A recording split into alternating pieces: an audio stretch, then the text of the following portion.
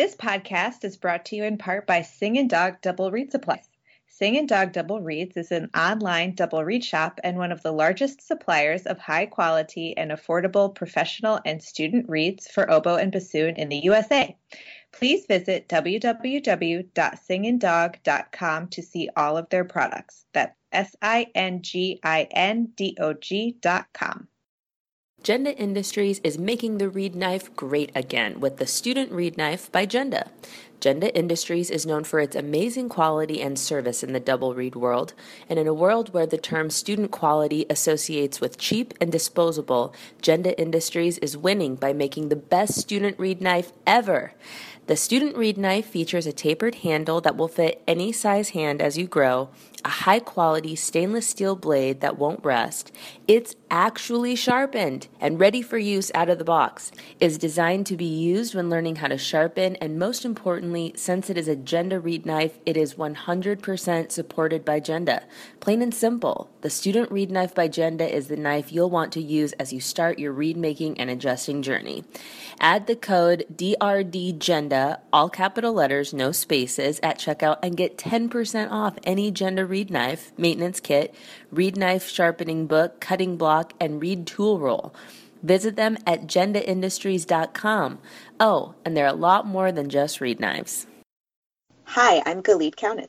And I'm Jackie Wilson, and you're listening to Double Reed Dish, a podcast for oboists, bassoonists, and the people who love them.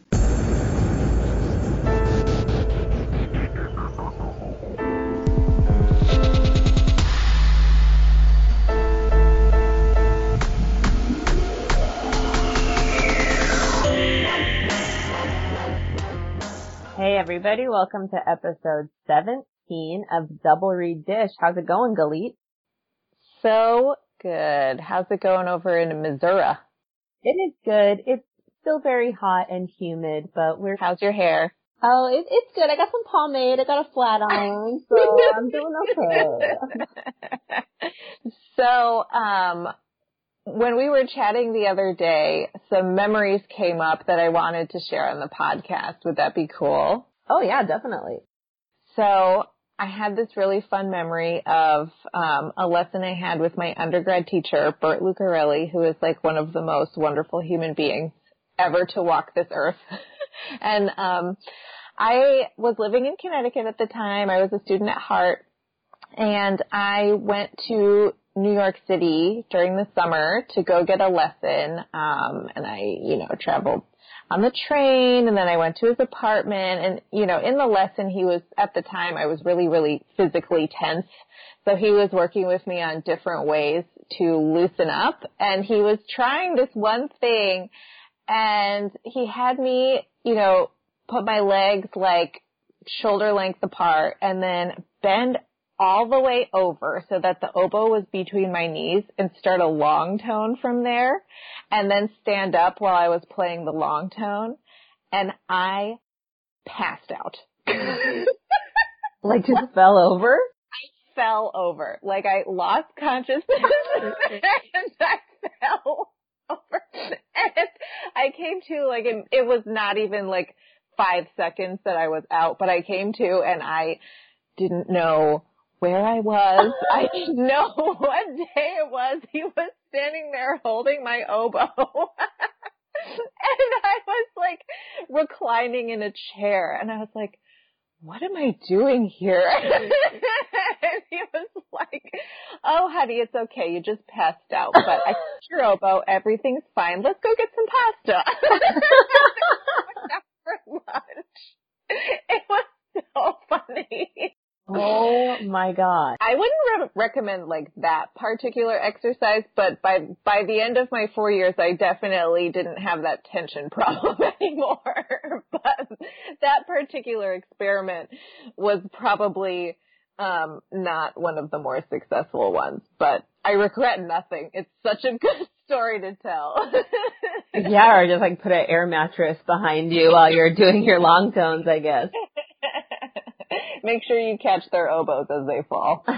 That reminds me of a funny memory I have. Very different, but like my funniest memory with my teacher and mentor, Benjamin Coelho, actually happened after I graduated. So I was very fortunate to graduate with a faculty position, and that particular school happened to have some money set aside for guest artists and that type of thing. And so of course I was like, okay, I have to have Benjamin up to do masterclass, recital, the whole 9 yards. And he came up, and I had kind of romanticized it in my mind as, it's going to be this seminal moment. Like, I was a student, and now we're both professionals, and he's my guest artist, and it's going to be so cool. And of course it was. But I wanted to do something special for him when he was in town. And I was still getting to know the town, and so I was driving around, and I drove past this restaurant, and I forget the name of it, but it said, an authentic Brazilian steakhouse. And for our listeners who remember from Benjamin's episode, he is from Brazil. And so I thought, that is it. I'm going to take my teacher to an authentic Brazilian steakhouse. It's going to be so cool. I even So thoughtful. Yes, I Googled it. It had like the $4 signs. And so, in a town like that, I was like, okay, it's going to be nice. I was picturing like, I don't know, Smith & Wollensky type, like you got to wear a dinner jacket type restaurant.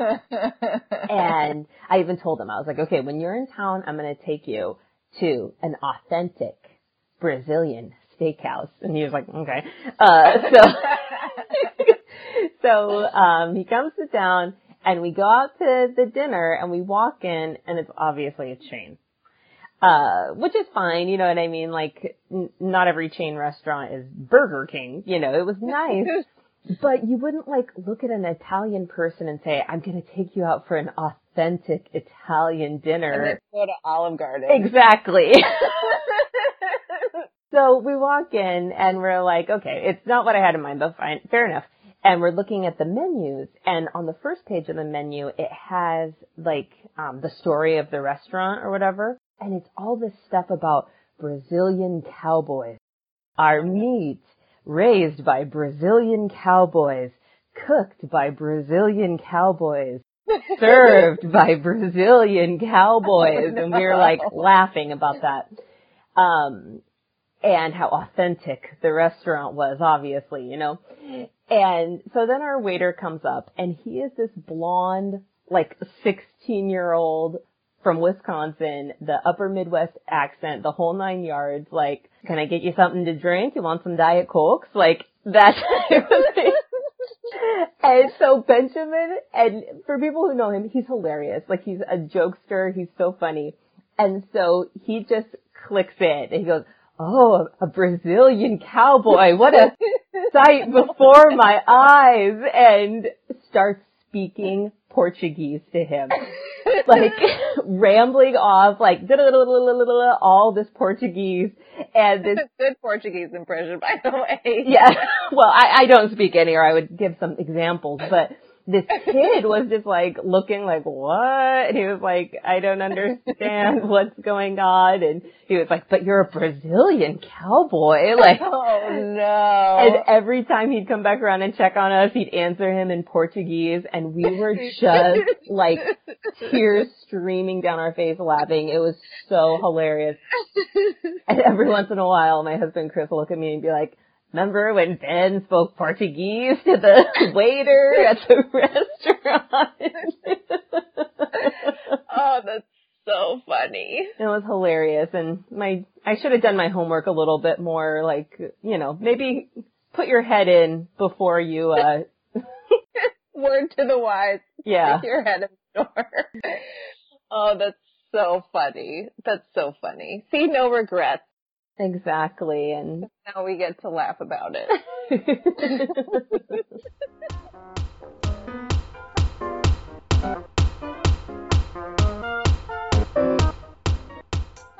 So my shout out this week is to my parents-in-law, and this is because my wife and I have been visiting them in Michigan for the past couple of weeks, and we know that I have this big recital coming up, and I've been having to practice a lot. So I've been practicing a lot in my parents-in-law's house, and I just wanted to send them a very special shout out because not everybody's mother and father-in-law will be so totally fine with hearing monotonous, repetitive practicing and reed making in their house for 2 weeks during their summer vacation. And on top of that, my mother-in-law hand sewed a special tote bag for my microphone equipment for Double Reed Dish. And I'm going to post a picture of it because it's so cool. It is the coolest fabric I could possibly find. It is the loudest flamingo print I could possibly find. It is so cool. And my shout out is to my mother and father-in-law for being totally awesome this break. Well, you sent me a picture of your bag and it's super cute. I was jealous. I want one too. I told her she should like start producing them to sell. She was like, yeah. So I guess my shout out is like less shouting out to be helpful to my community and just more straight bragging. Well, I'm hoping to be able to make a similar shout out because we already know that our holiday traveling will be to my in-laws' house, and that will be right in the height of Sequenza performing, gearing up. So I'm hoping I have understanding in-laws in the coming months as well in terms of practicing. Oh, it's a blessing. What's your shout out, Jackie? My shout out is the book Drills by Ula Christian-Dahl, who is our guest for this episode. I was so inspired after this interview got over. And actually, side note about the end of this interview, which you guys will not hear. This is embarrassing. So we were completely nervous about this interview. It was our first overseas interview. We were praying technology would work. Unreasonably nervous. It went off like a hitch. You will hear this interview is epic. So inspiring. After the interview was over and we stopped recording, he was like, do you guys have any, questions off the record, and we asked him about pedagogy and that type of stuff, and it was just like, oh my gosh, so cool. And so we hang up with Ula and then call each other to do some work with Double Reed Dish and also just kind of kvel and freak out over how amazing this interview was. And so we get on our private Skype call and are like, oh my God, it was amazing. I'm dying. I'm dead. Blah, blah, blah, blah, blah. And then we hear, hello? We had called him back. It was not a private call. We accidentally pressed the call that we had just hung up from that included him, and then we were just like, sorry, click. Yeah. I think one of us screamed, how embarrassing, and then just hung up. So he fully heard us fangirling. We sounded like morons. We sounded like 14-year-old girls, but that's okay. Yeah. You make it work. It's fine. It's all in service of just being professional people, right? Obviously, we are consummate professionals and never lose our cool. Oh, my God. So anyway, I was so jazzed about this interview, and he talks about his warm-up routine, his practice routine, all of which is outlined in his book, Drills. And I'd heard about it. I'd only heard good things. People who use it, it's like their religion. And so I'd been curious about it, and after this interview, I was just like, okay, I'm going in, ordered it like the second we got off the line, and have been really doing a deep dive into it, and I've been loving it. It's super cool. I've been looking for a routine to warm up with, and I've been dabbling with different things and haven't really, settled on a specific routine that I really keep to religiously. And he gives you a lot of good pros to think about in terms of fundamentals. And as someone who's been out of school for, coming on 7-8 years, it's nice to get people's thoughts on really fundamental things and just check back in and whatnot. So I've been loving it, and I highly recommend it to our listeners.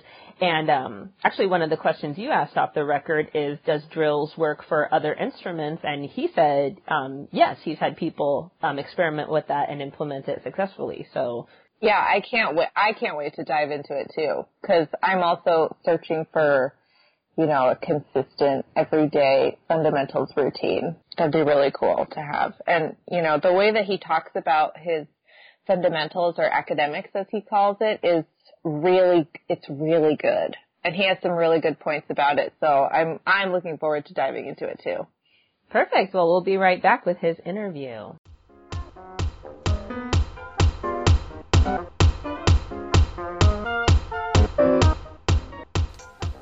Dedicated to providing excellent handmade oboe and bassoon reeds to discriminating double reed players of all ages and abilities, Double or Nothing Reeds has recently expanded to sell double reed tools and supplies, gift items, and more.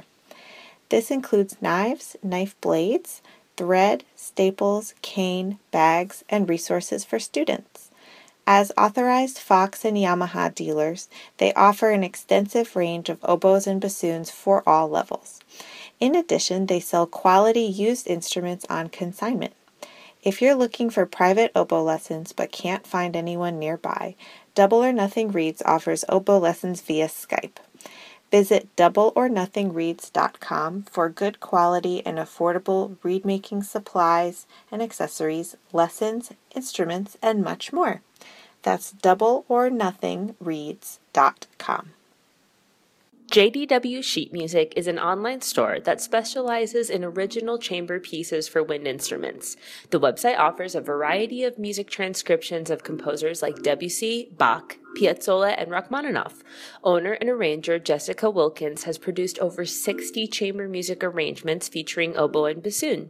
Jessica's works have been performed at colleges across the country, as well as the 2015 IDRS conference in Tokyo, Japan. For access to the entire JDW Sheet Music catalog, visit www.jdwsheetmusic.com.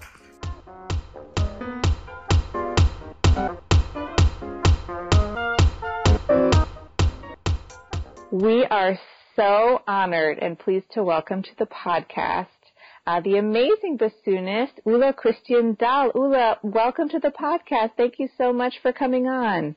Thank you so much for having me. Can you introduce yourself to our listeners by telling us how you started to play the bassoon, about your training and educational journey, and how you got to where you are today?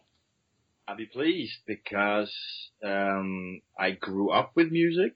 My parents are both musicians. They're both teachers, actually. And when I was a little kid, traveling to see your grandparents was a very important thing. Norway's a rather long country. By all standards, not as big as the United States, but there's some distance involved. And my grandpa, he actually played the bassoon. Not very well, though. Mm-hmm. And grandpa didn't really like it, so he actually had to play in the bathroom upstairs. Particularly had some hatred against the Weissenborn studies. I do not know why. Saying, oh, those again. And upstairs he went, and he would actually sit on the toilet with a seat strap and play his Weissenborn studies. And he also had like a standing ashtray for, to get the air going in between. So I was a little kid, and I thought this was fascinating. And I was laying in the front reading my cartoons, and well, I guess I got close to the instrument. And when I was a little young, started piano, which was boring. I wanted to move to bassoon pretty quickly. But my fingers weren't big enough, my hands weren't big enough. But my parents picked up on this, and they said, you really should play bassoon later. And I actually the first bassoon I got was from my grandfather. It had a very distinct smell of tobacco, oddly enough. But a very nice Adler Sonora was my first bassoon. And I played this. And I had the fortune growing up in Stavanger, which is southwest in Norway. It's the oil city. So we had a sister association city with Houston, Texas. So there was quite a lot of money in my old city. So they had a good music school. And I had the principal bassoon of the Stavanger Symphony, Robert Rønnes, also a difficult name to pronounce, I guess. Had him teaching me in the beginning, which was a great start because he was very serious. For a lot of Americans, he's been to many of the IDRS things, and he's published a lot of music, and is quite a specialist. So I had an incredibly serious start with the instrument. I could play ensemble, I could play youth orchestra. Mind you, this is the fourth largest city of Norway, but it's only 300,000 inhabitants. That's like one of those things in front of Houston, right? So it's my country isn't very populated, but music was serious, so I started there. And my teacher, he studied with Roger Bernstein in Geneva, so it was very natural that I would continue there. Also, we had a very famous other Norwegian bassoonist at the time, Dag Jensen, which was also very attractive to go to study with. So I started off in Geneva, did 2 years with Roger Bernstingel, fantastic man, learned a lot about how a bassoon should work in orchestra. And I have to say I've kept a lot of his teaching also for my own teaching these days.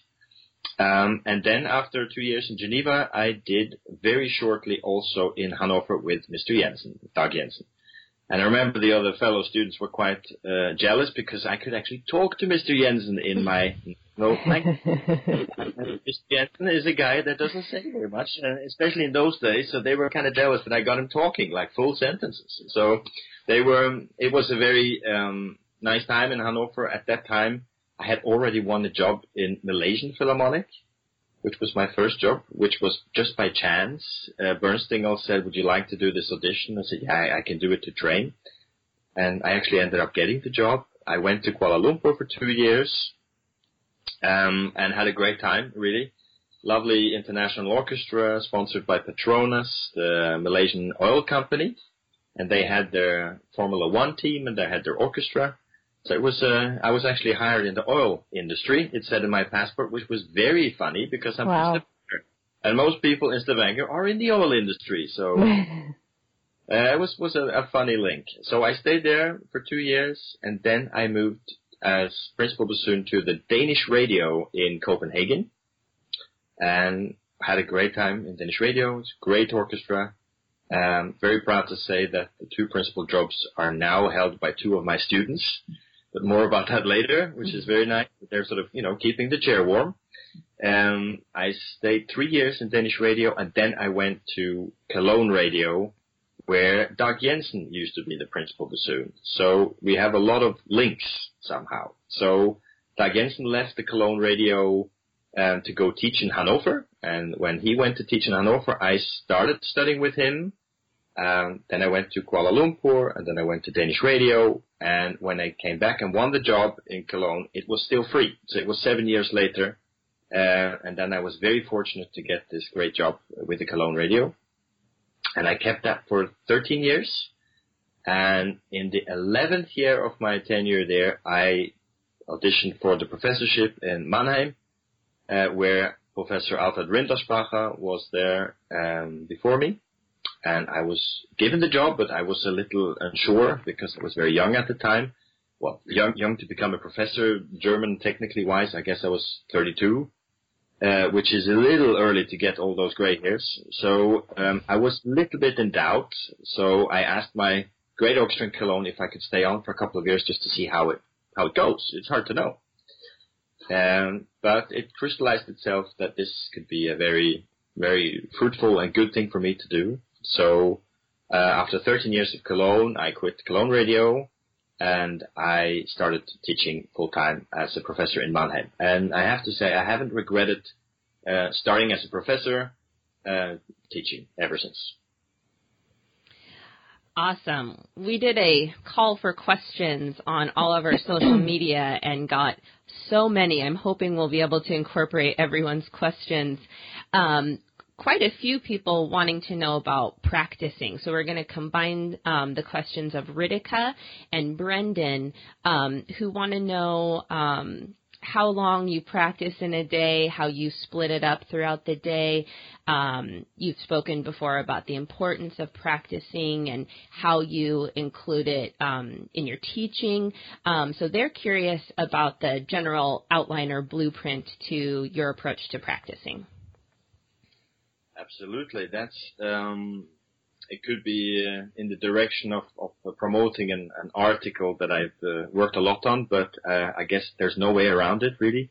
I have, with my partner, worked on a book called Drills that we published about, I think it's about 5 or 6 years ago, which is an extensive book about it's basically like an encyclopedia. No, that's a difficult word for me to say. Mm-hmm.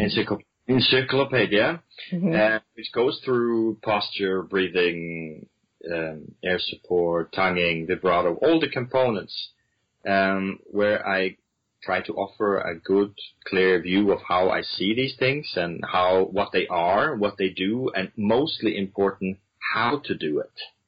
And the book is very descriptive about this, giving particular exercises for how to achieve these different things.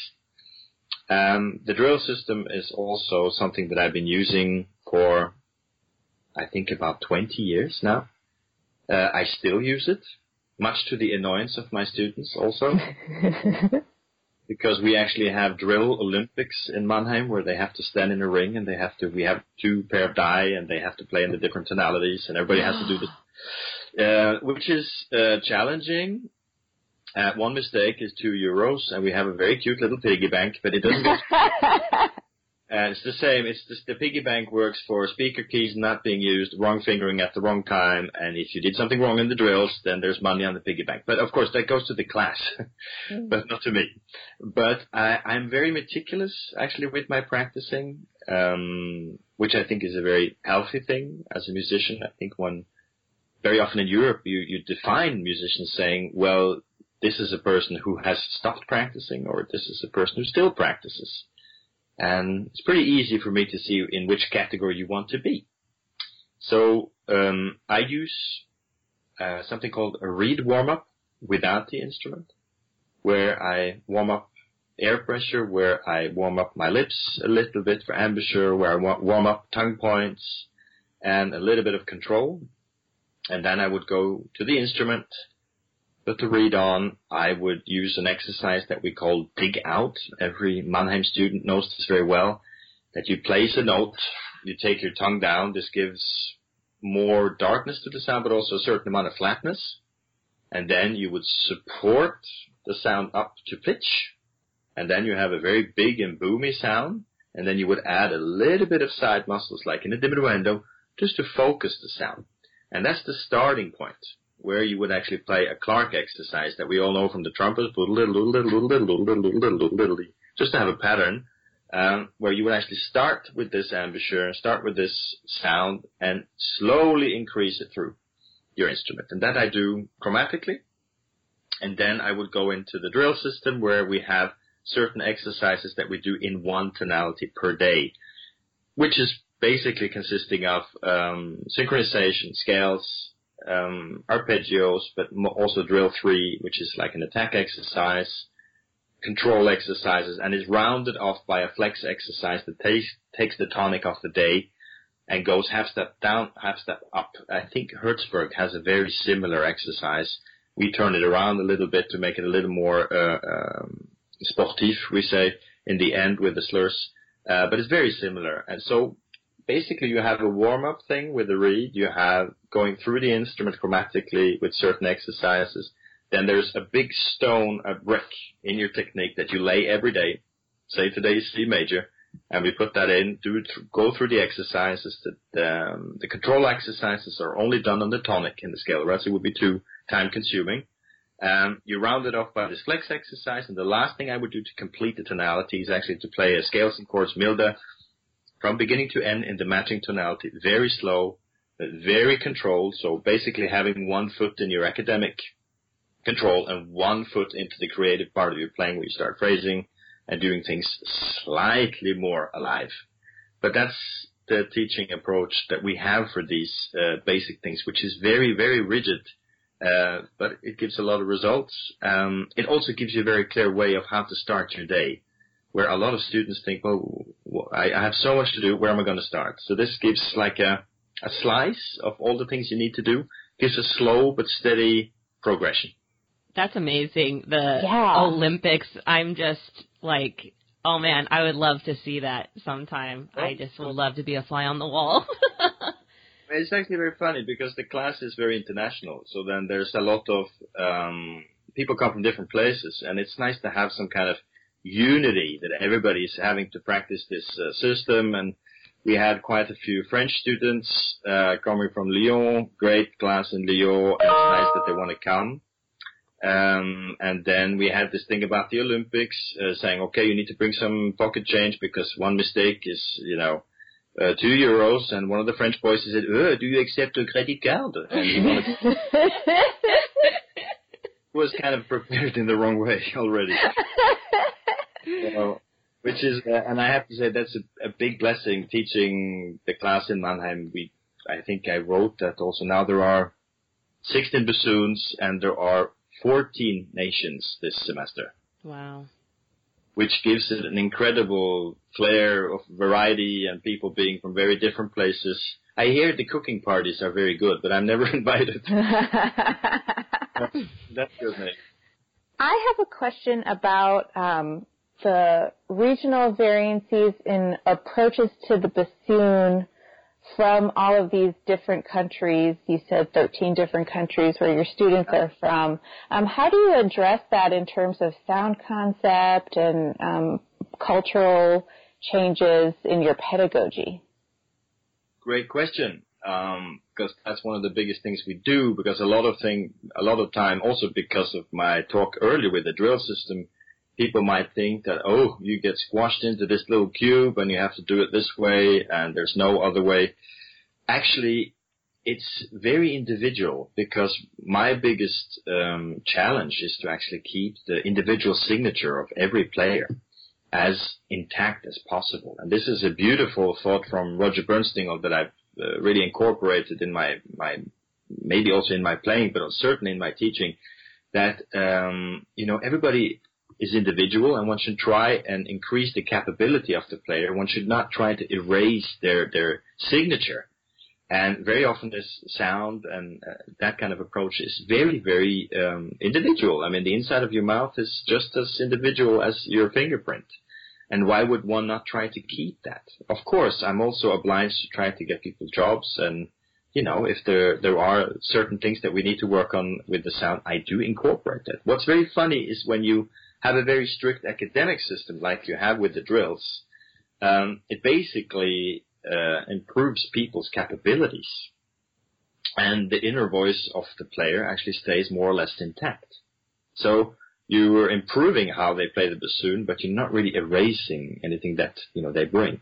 Mm-hmm. And there's another technique with this that I do, since I'm so strict with the basics, with the excerpts, and for how to get a job.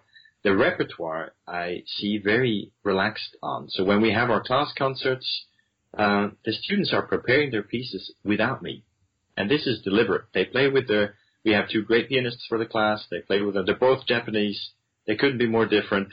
One is from the north, one's from the south. Great ladies, both of them. And the students work with them, not with me, with the pieces, and they present the pieces in a way what they think is correct. And this is great for me. I need to know who they are. I need to see who is behind this bassoon and how do they actually want to play. Of course, there are a few times when I say, are you out of your mind? At least it's a fresh cut of what it is they want to express.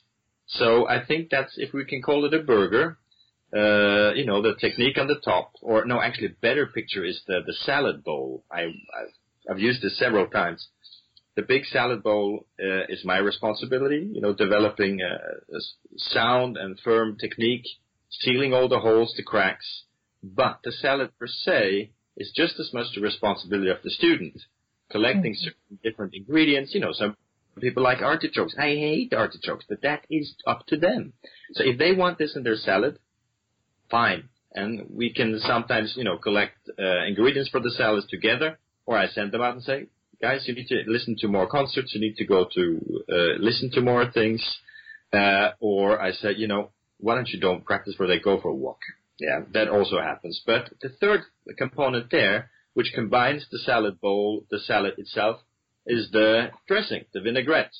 Not necessarily ranch, but which is very nice actually. But what we do need is, from a teacher point of view, to be able to combine the technique of the salad bowl with the ingredients of the student and the addition of, the odd thing that I might put in with the vinaigrette or balsamic vinegar that you put together. And like that, you will have technique, you will have ideas, and you will have something that is individual and binding all these things together. And that's where, of course, the salad from a Spanish student to an Australian student to a Scandinavian student, the salad does vary quite a bit. But little does it matter if you're able to combine these things for them in their individual way. Keeping on the topic of pedagogy, I feel like we interview these amazing musicians and we spend probably 90% of our time, I don't know if you agree, Galit, picking their brains on how to, advice on how to play like them or how they play like they do. But you are so known as a pedagogue. I mean, of course, a performer, but also as such a successful pedagogue. I'd love to, ask if you have any tips for teachers on how they can find their most effective method, or maybe even how you stumbled upon your approach to teaching, or maybe it was very organic, but I'd love to ask advice on approach to private teaching and, get out of our habit of just asking about performance. Sure. No, I have to tell you, I was blessed, like I said, with both parents being teachers. There's certainly some genetics that you have an interest of passing on knowledge, and you have an interest of cracking the pedagogical code, or being a good problem solver. But I also have to say, when I started in Danish radio, that's when I started teaching, because it's quite natural if you get a good job, people have an interest and they want to come and have a lesson and see how does this guy play. And then I started teaching, and I was incredibly fortunate to have two young Padawans. At the time, one was Audun Halvorsen and one was Fredrik Ekdal. They're both respectively solo bassoons now in the Danish radio and in the Swedish radio. And I had these crazy young boys, and I said, why don't you try to do it like this? And they were so talented that they could do it right away. And I thought, wow, this is easy. Teaching is easy. Do it like this. And what it actually gave me was some kind of confidence, saying, okay, what I say seems to work. How would I know that my teaching approach would work if I had no kind of results? Everything is linked to a result these days. And you can say the most beautiful things, but if it doesn't lead somewhere, then it has no value.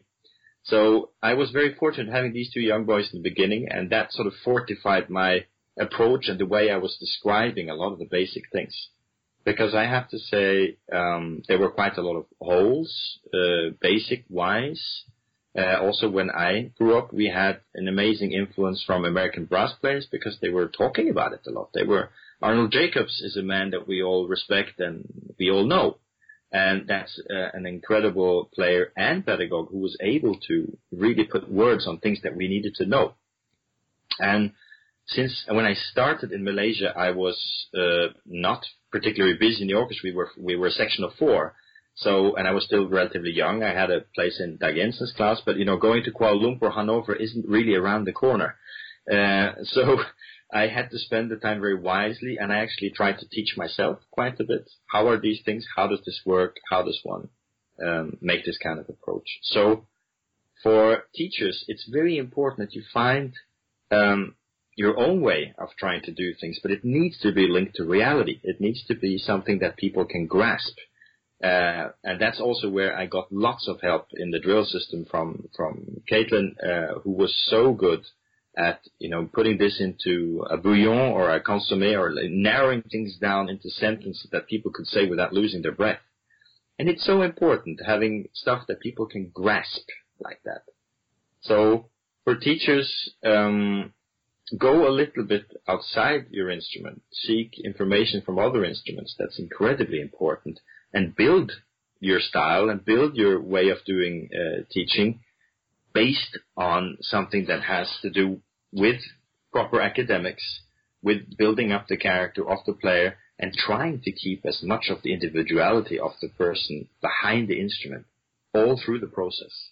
It's so important. And in the end, for every audition, we are looking for a musician that happens to play this particular instrument. And I don't think, I think that's what we have to go for in the end. Mm-hmm. So I had this time alone in Kuala Lumpur where I was doing a lot of research. And when I came to Copenhagen, I had already chewed over a lot of these issues that I wanted to be able to say. I wanted to be able to demonstrate. And when I come to Copenhagen, I got these great guys to come for lessons. I actually had some tools. I actually had some things I could get them to try out. If I would be improvising like that, that would be very hard. So the 2 years in Kuala Lumpur were pretty good for that, I have to say. Keeping in the pedagogy track, you gave us some hints on how you run your studio class And I'm curious about how you approach teaching reed making, and do you have a reed class? I gotta say we're very fortunate in the studio in Mannheim, because we have my predecessor. Is that the guy who was before me? Yeah, I guess that was Alfred Rinderspacher, a very famous German professor. And since he was famous and successful, they kept upgrading his studio. And they kept giving him, machines and instruments and stuff like that. So we actually, with the contract that I have now, I'm the main professor and I teach bassoon. I have an assistant, Stefan Krings, who is an amazing contra player in Cologne Radio, my former orchestra. And he also teaches reed making. So we basically separate those things. And we have 3 complete sets of reed machines for the class, 2 Riegers and 1 Michel. We have 4 contrabassoons, which is pretty incredible, and we have about, I think, 12 to 15 bassoons for hire for the class. Wow. Many of them are really great instruments. So we have an incredible instrument park for these things, and that makes things very much easier, of course. But it's also a lot of responsibility left on the students. They have to meet up. They have to do their reed stuff. We have now exclusively for the class a particular way of making reeds, which is from my reed maker. It's a guy called Simeon Popov, not related to the Russian bassoonist, but he has made reeds for me all through my career. And now we've had the chance to invite him to Mannheim and to come and show his style. He's an old guy, and we managed to lure him out, but he had a good time. So he was sharing off his incredible knowledge, and we made shapers and dorns matching to the system that we have. But I also thought it was a very nice thing to do, that it's kind of a Mannheim exclusive. So this is for the class. If people they get into the class, they will also have access to this kind of knowledge, which is, today we have a world where everybody's concerned about sharing, and it's a lovely thing, but we also have to respect people's legacy. And this is his whole life, and he was a reed builder his entire life, and he's given me the chance to pass this on to some of my students. But then, with all the respect we have for him, we want to keep it within the class also. Mm-hmm. So we got a question from listener Stig Henriksen, who wants to know, when you were young, would you rather play games on the computer or go home and practice? And we thought we could maybe piggyback on his question with some of our typical questions, which is, when did you decide to pursue music professionally, and what advice might you give a young musician who aspires to have a career like yours? It's very funny. Stig is he's a classmate of mine from school, and which is really sweet that he writes, because that was an issue, because we were good friends, and he would try to lure me out, and we can go and play games at my place, and I would very often practice. So that's very sweet that he actually remembers this, and there's a certain amount of diligence that you need to do. Since my parents were both teachers but also musicians, there was this thing about, okay, if you get a new bassoon, and at the time, of course, I remember getting for my 16th birthday, I got a new Küchner, and that's a lot of money, of course, and it was a great special moment, and there was flowers in the bell and everything, but also it was connected, and my parents said, if this is what you want to do, you need to do it properly. It has to have some kind of logic to it. If you want to be good, you need to practice.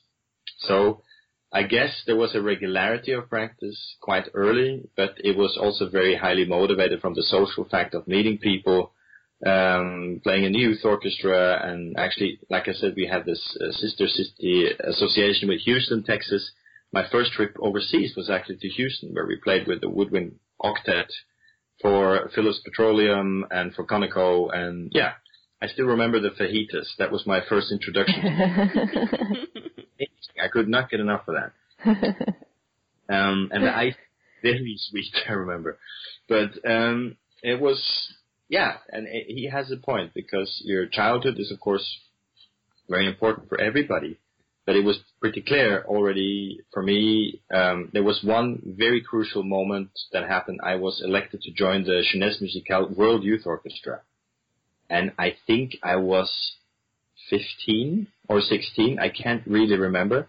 But this was an amazing change in my perception because I came from Stavanger. We are a small city. There's the whole world out there.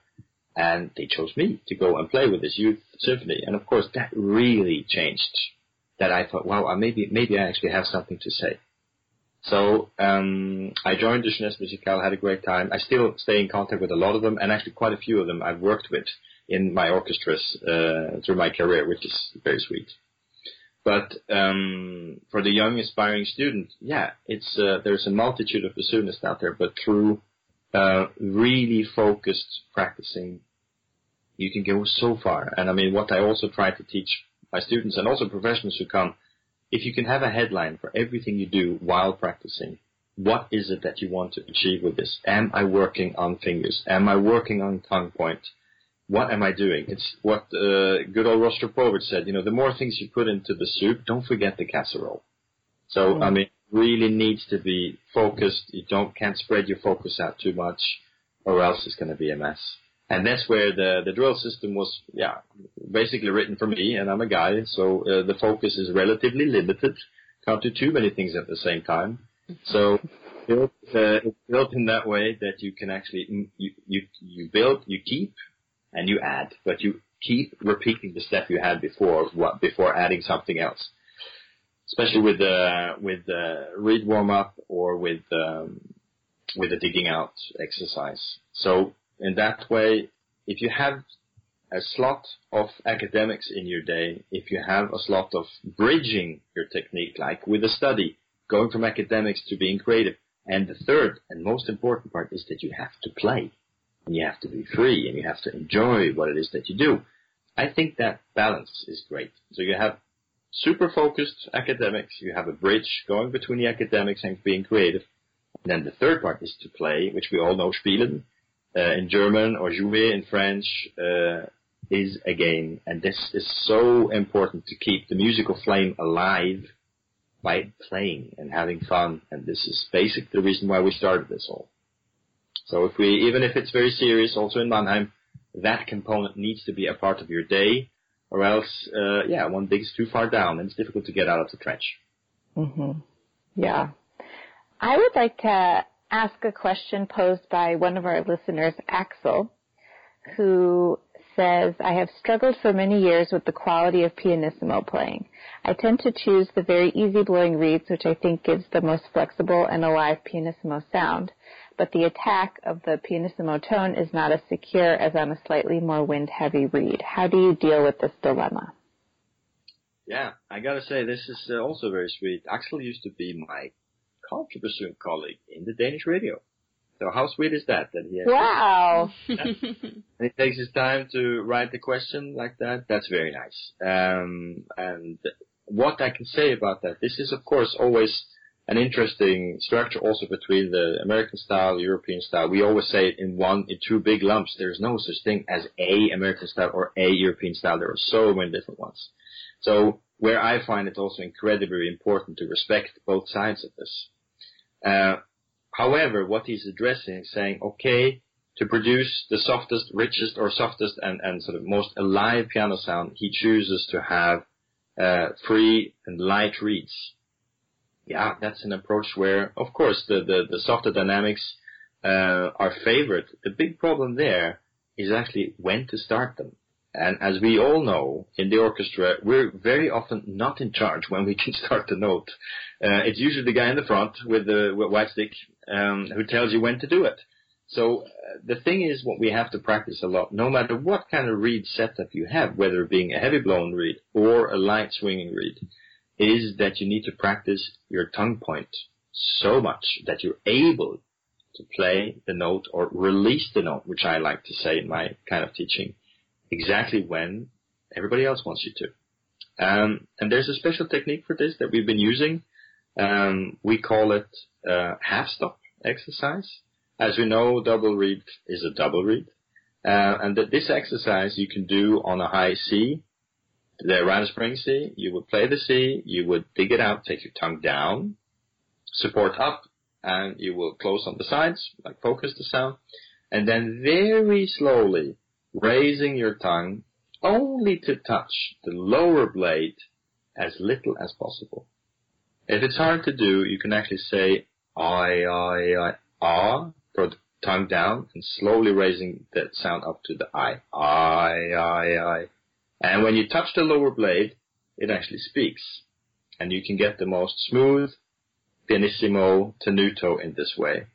What you then do to continue, you take that point, once it's completely smooth and tenuto, then you close with the same angle, also the top blade. And like this, you have the point of the reed where most of the air goes through with the least amount of disturbance. And this is what we call the tongue point. So, if you think about our repertoire, how many notes would it be how many solos would be nice to start with a half stop? That there is a little bit of air actually going through the reed, and we can actually decide when the note comes. Scheherazade, great. Pathétique, track 4, quite a few. So, practicing that minimal tongue point actually balances out whether it is a light or if it's a heavy reed. Takes quite a bit of practice to find this point, but once you find it, it's some point that you can have as a reference later when you practice. It takes 2 or 3 minutes every day. Find the tongue point of the day. It changes a little bit, but once you have that, it's an incredibly secure way of releasing the note instead of attacking the note. Mind you also, when you have the tongue at an angle like that, the attack per se is much smoother, it's much rounder. You stop with the tip of the tongue, it's a lot of da, a lot of ping to it, which we try to avoid. Then the criticism of this style will say, well, then everything's going to be really smooth and really round. Yes, but the style involves a lot of, we play with relatively high air pressure, and the air pressure then balances out the lack of clarity from this kind of attack. So we thought about it. But that's, for Axel, that's the particular exercise that one needs to do. I mean, one plays the note, one digs it out, one plays tenuto, then you have that smooth tenuto sound, then you do half stops, and in the end you do full stops, and then you're actually totally in control of when the note starts or not, which is quite the blessing. Of course, you need a reed to sort of respond, but I think it's very interesting working so much with the technique and actually saying that, okay, the reeds will change no matter what, especially when we're on tour. If you fly from Frankfurt to Sapporo, it's very cold in Sapporo, and you go to Tokyo. Tokyo is very humid. If you have to play Shostakovich 7, you can't really sort of blame the reed, can you? You have to make it work. And that's where a lot of the form that you have as a player is so much more important than the actual reed for that kind of perspective. So there's a lot of exercises going through that here. Sure, we spend time on reeds as well, but it's incredible how bad of a reed you can control if you're in really good shape. And of course, if that's the constant and the reed is a variable, that's a lot better setup that your reeds are the constant and your body is the variable. You are speaking to my soul right now. Yeah, this is great. I just want to sit down and practice right now. Isan wants to know, when you start learning a new piece for the first time, what is your process of analysis? What do you start practicing first? Oh, great question. Where is he from? He didn't say. Isan. That's a good name. Well, it's just interesting to see where he comes from. But forget a new piece. What you do, or what I do, is to I make a frame. The frame is who's the composer, what's the era, and what am I supposed to do here? Is it a concerto? Is it a chamber music piece? Is it a symphony? What is it? What is my role? And then, most important, which is also a very classic Mannheim way of studying, is that you find the blueprint of the phrasing that you need to do all the time. And we have ways of doing this. Then you look, and you can sing through it and try to find out, okay, where do I want to phrase? Say we do the Mozart concerto. Okay, so you have you will have 1,000 ideas already because everybody told you what to do. But if you have to erase that and say, okay, what is it that you want to achieve with the first phrase here? And then you have an idea. of where you want to phrase. And then comes this incredible important middle part where you actually link your idea to air and to pressure. So then that's what we do very often. You put your tongue behind the teeth and like shushing on your siblings, and you can actually vary. Kind of hard to hear on the podcast, but if you play more or less, it's audible and it's also noticeable in the body. And then we would actually go through the phrasing just like that. If it's the beginning of the Mozart concerto, which combines pressure, combines air in motion, and an idea in the reversed order. Then comes the stage where you actually go to the instrument and then practice like that. So you do it like in 3 levels like that. And then the 3 levels would be first, without any kind of articulation, just see that you get your line through. Second stage would be adding tenuto point to have as little interference as possible. And the third is set it free and enjoy it. But then you're actually then playing on something that was an idea, something that has a form, and something that is linked to your physical way of playing. Mm-hmm.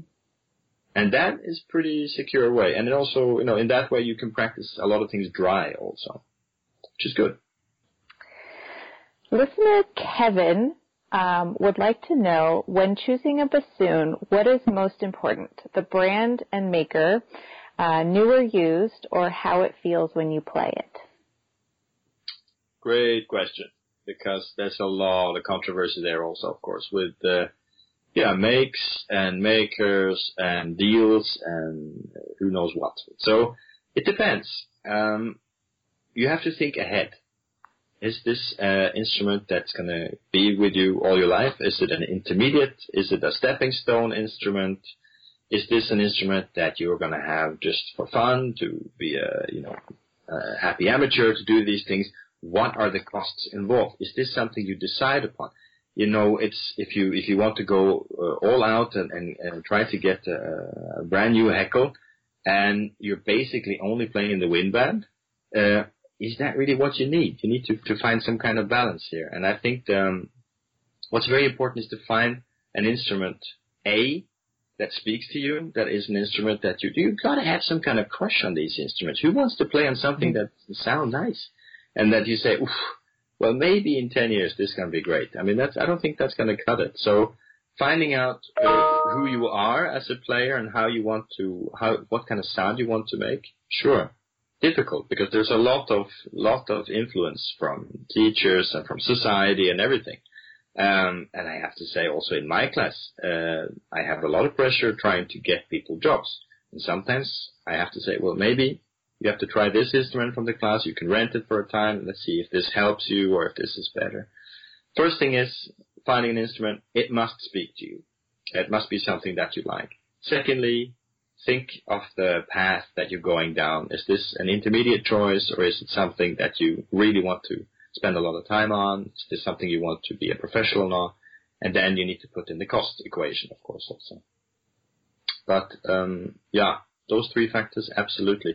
And I do think it's very important that you also have an opinion, maybe 2 opinions from your teacher and somebody else also, to try and see, is this a good instrument? We've had, as we all know, people buying instruments that are absolutely in horrible condition, and there's a lot of controversy for, instruments can be very, very expensive. We've just heard now one Heckel bassoon was sold for 80,000 euros. Which is absolutely horrible, and it keeps pushing the prices up a lot. And I have to say, as me, for a teacher, I'm spending quite a lot of time actually trying to find and helping the students with instruments also. There's a certain rotation within the class also, but we were very fortunate that we have a school that actually has some money and they have some interest in what we do. We had a student who was a second semester who won a principal job in an opera orchestra. And he didn't have a suitable instrument for that. I knew the first piece he was going to play was Frau ohne Schatten from Strauss, which has a lot of really, really soft, low solos. And I happened to get my hands off a Heckel from the US that had been played, I think, in New York also. It was a lovely, really dark 13,000. And I got this instrument over to Mannheim. I went to the headmaster and said, listen, we have a guy in second semester doing a trial for principal in a major opera house. He doesn't have an instrument, but I got this in my hand. Can we please buy this for the school? Yes, you can, he said. And of course, I opened my door and hurry to the guy next door and get the stamp. And of course, the student who got the instrument, he was incredibly happy.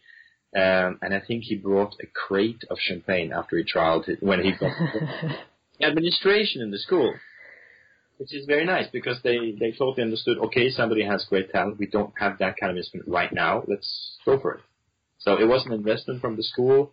Mind you, yes, we have had some success with the class, but this is also because of my predecessor who was so serious, and people understand, okay, if the student professor says something, we need to listen in the first row, which is great, of course. That's incredible. Amazing. Yeah. One of my favorite questions to ask our guests is, will you tell us about a favorite memory you have of a past performance? Sure. There are many, but I've had the luxury of playing with an orchestra called Chamber Orchestra of Europe, and it's an incredible orchestra. They play, they're basically collected people from all over Europe, and they have funding from the European Union, and they got great conductors. And some of the last things we played, some of the most exciting things I played with them was with Bernard Haitink, and we did some Beethoven things. And which is a little special for them is that there's so little rehearsal time, so you have to be so incredibly well prepared. And we did a Beethoven cycle with a week. I remember the second program was Leonore 3, Beethoven 4, and Beethoven 7. So you had 30 excerpts just before the break. So it was a very, very intense thing. And I remember, we played it in Concertgebouw, and we played it in Paris. And the last concert was Beethoven 1 and Beethoven 9. So one certainly had a bit of ambition. But I do remember that week very well. It's a very, very special week because you were so close to this amazing icon of conducting, Bernard Haitink. And we did the beginning of Beethoven 6. And then he said, can we do that again? I did a really bad job. And I thought, wow, Bernard Haitink, at his peak of his career, he has the heart and has the understanding to stand in front of a musician and say, you know what, let's do that again. That wasn't very good. And I found it to be such an incredibly humbling moment that we're all in the same boat. We all want to do very well. And it was just he was so much stronger after that, admitting that he didn't do something perfect right away. I thought that was a very special moment. Yeah. What are some of your favorite pieces to play? This can be solo, chamber, orchestral. Oh, that's hard. If I can be, I really hope I don't sound arrogant with this, but I really love playing different kind of repertoire with different kinds of orchestras. And since I've been very fortunate playing with different orchestras, I do have a special feeling of certain instruments, a certain repertoire that we played there. And like I said, with the Chamber Orchestra of Europe, I really, really loved playing Beethoven because of Haitink and stuff like this. I played a lot in Gothenburg Symphony, the Swedish National Symphony lately also. I love playing Sibelius with them. They're incredibly good at that. It's their heritage somehow. With Danish Radio, I love playing Carl Nielsen. Could never get enough of that, which is their Butterbrot, as you say in German. That's what they eat for breakfast, right? I mean, I don't know any other orchestras that can play Nielsen 5 without rehearsal. And that was actually one of the first weeks I played with Danish Radio, was all Nielsen symphonies in 1 week live on TV. And I hadn't played one of them. So of course my eyes, I didn't blink once in the performance. And very pale. And I remember the GP, the conductor, saying, "So does anybody need anything?" And I was about to raise my hand, and the principal clarinet, he took my hand down and he said, "Enjoy the ride." So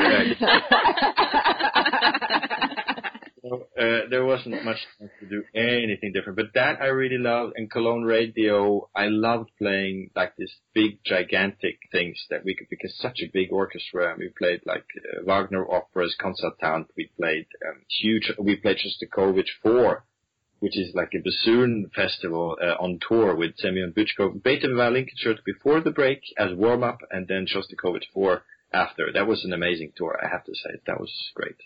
Jeez. So how fortunate am I to be able to play this kind of repertoire with different orchestras? And I know that. So that's I do try to pass on that kind of knowledge also to the students, which is also a very strong link to Roger Bernstein, again, who I have to mention in this, because all his teaching was basically revolving around how to play good in the orchestra. And he had the most amazing book where he had quotes from the most famous conductors, and he would say, Ulla, let's do Rite of Spring the Boulez way, the Boulez way. And he would have information from Boulez, from Abbado, from Bernstein, Stokowski, because he played with these guys.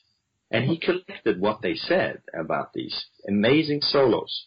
And Stokowski, for instance, had the most incredible one-liner for Tchaikovsky 6, where he said, long short notes and short long notes. Mm. So immediately you have the drag, then it relaxes. So these kind of incredible one-liners he had all the time that he could pass on for these important excerpts, and then it gives like such a good and important skeleton for the studies.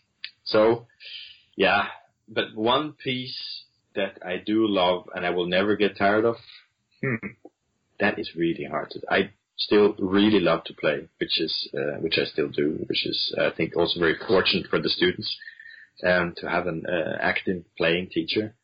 I do also like our crazy arrangements that we have in Mannheim. We have several very talented arrangers in the class. They tend to be very difficult. That's a little bit of a tradition within the class. Now, for the class concerts, there will be at least one or two ensemble things that we play. The last thing we did was Mars from Gustav Holst. Quite tiring and lots of high G's. So fun to do, for sure. Yeah, I saw a video one of your students made of, I believe it was the Rite of Spring an octave higher than written or something like that. There's a lot of talent in the class, that's for sure. And but that's also what's so great about it. I mean, growing up as a bassoon player, you're somewhat different. And if you're going to Mannheim as a bassoon player, you're not different at all. I mean, you're part of a crazy crowd. And I think that's also what makes it a very fruitful studio. Having all these crazies from their different places coming and finding it into one, agreeing on a lot of the same things with basics and reads and stuff like that, but still being able to keep their individuality. It's a good combination, I think. Definitely. That video made me cry a little bit, though, I do have to admit. What advice do you have for dealing with performance anxiety or stage fright? That's a good question, too. Well, you've only had good questions. But there is something that Roger Bernstein also said. Why be nervous? Do some practice. And we were just laughing. And we were saying, yeah, well, there is a lot to that. What's very important is this balance between having a plan, sticking to the plan, and not improvising too much, especially when we're talking auditions and stuff like this, that you really, really stick to the plan. For the first round, second round, the more you go into the closer you come to getting the job, the more you can open up and the more individual you should be, in my perspective. I mean, in French you call the first round éliminatoire. I mean, elimination is a horrible word, but, it sounds like you're going to lose your head or from a guillotine or something, but it has a little bit of that. Jumping through the hoops, and then making it more and more individual as you go. If you have a very, very clear way of how you want to play, you have a very, very clear way of, how to execute the way you play, there is a lot of room for freedom even so in that. So, we do quite a lot of performance training that the students have to go out of the door in and play right away. I do work a lot with the students also physically finding out how they're feeling before, during, and after. This is very important components for me to be able to work with them. To see, okay, what kind of stress do you have? Everybody's different. Some people forget the fingering. Some people think about cooking while playing. Some people just want to leave. And some people are enjoying it and still play horrible.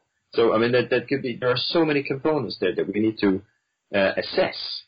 But of course, since we have this very, very academic way of breathing and air support, like we do with the drills, there's a lot. It's such a physical way of playing, and this is where I give maybe the most feedback to the students, is that you need to find the right feeling for how you breathe, find the right feeling for how you put the air pressure, where is your tongue point, and everything you put down, like you tick the box like that, increases your confidence, or increases your feeling of saying, okay, I feel more or less like myself.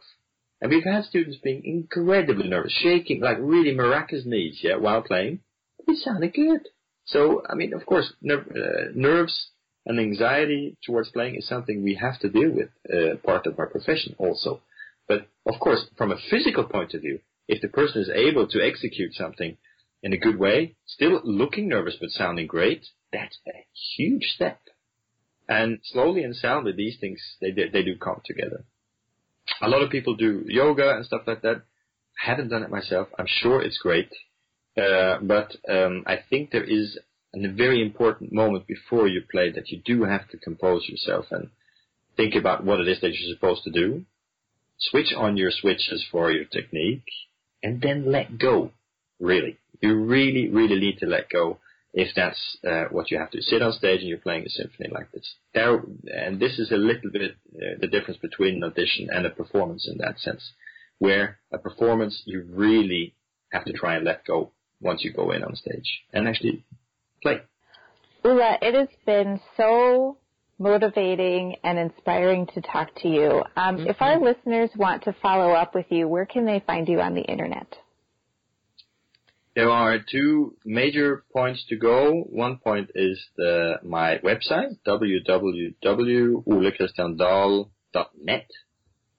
There are quite a few pieces of information. There's a shop where you can buy the drill book, for instance, if you're interested in this. There's some pictures. There's a lot of information about the school in Mannheim. There's a nice little map with all the students having jobs, which is kind of cute. And there's also a link to Play with the Pro. And Play with the Pro is teaching videos that I've done, quite a few, bassoon basics. I've done the Mozart Concerto. There's an interview and orchestra excerpts. And if you are interested in this, I can highly recommend these videos. A lot of people across the world have used them. We had a very sweet video from Argentina where a girl had only used these videos and she actually got a job. And she wrote the company, said, I only had these lessons over the net, which I thought was really nice, of course. And that's where we come into the world of sharing. There is some, I think it costs a little bit, but it's not very expensive. And there's an academic solution for this, that a school can buy these videos. We are 3 bassoon players that do these videos. I'm in very good company, I have to say. One is Sergio Azzolini, and the other one is Gustavo Núñez, and I do my stuff. And my stuff is then bassoon basics, where all the basics basically are there, more or less double tongue, vibrato, and then we have a concerto thing, basically the exposition of the Mozart Concerto, how to practice it, how to think about it, and orchestra excerpts also. Then on the webpage, there are some other informations also, but also on Facebook, there's Ole Christian Dahl Music Facebook page that has information, once I get to it, about masterclasses and stuff like that. And that's something also I would like to add. Maybe in the future I will also come slightly more to the United States. At Colburn teaching, which was great, and I really enjoyed it, and they have an amazing canteen. I remember wanting to take the students for drinks, and said, no, we've got cards. And I said, what is this place? And I said, that was very impressive. No, but I'd love to come to the States a little more. I have family in the States now, so it's a continent that I haven't been to enough. But as you might know, my students have been rather successful being in the States with the Double Reed Society. I'm, of course, very proud of that and very happy. And hope to see you guys at IDRS or at some masterclass at some point. Absolutely, and congratulations to your student. Is it Zaro, who just won the Young Artist at IDRS?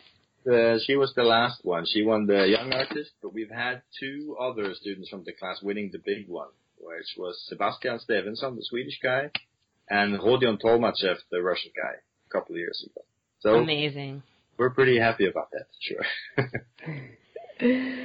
Well, thank you so much. This has been such an incredible conversation. I can't wait to share it with our listeners. Yeah, thank you so much. Pleasure's all mine. Thank you so much for having me.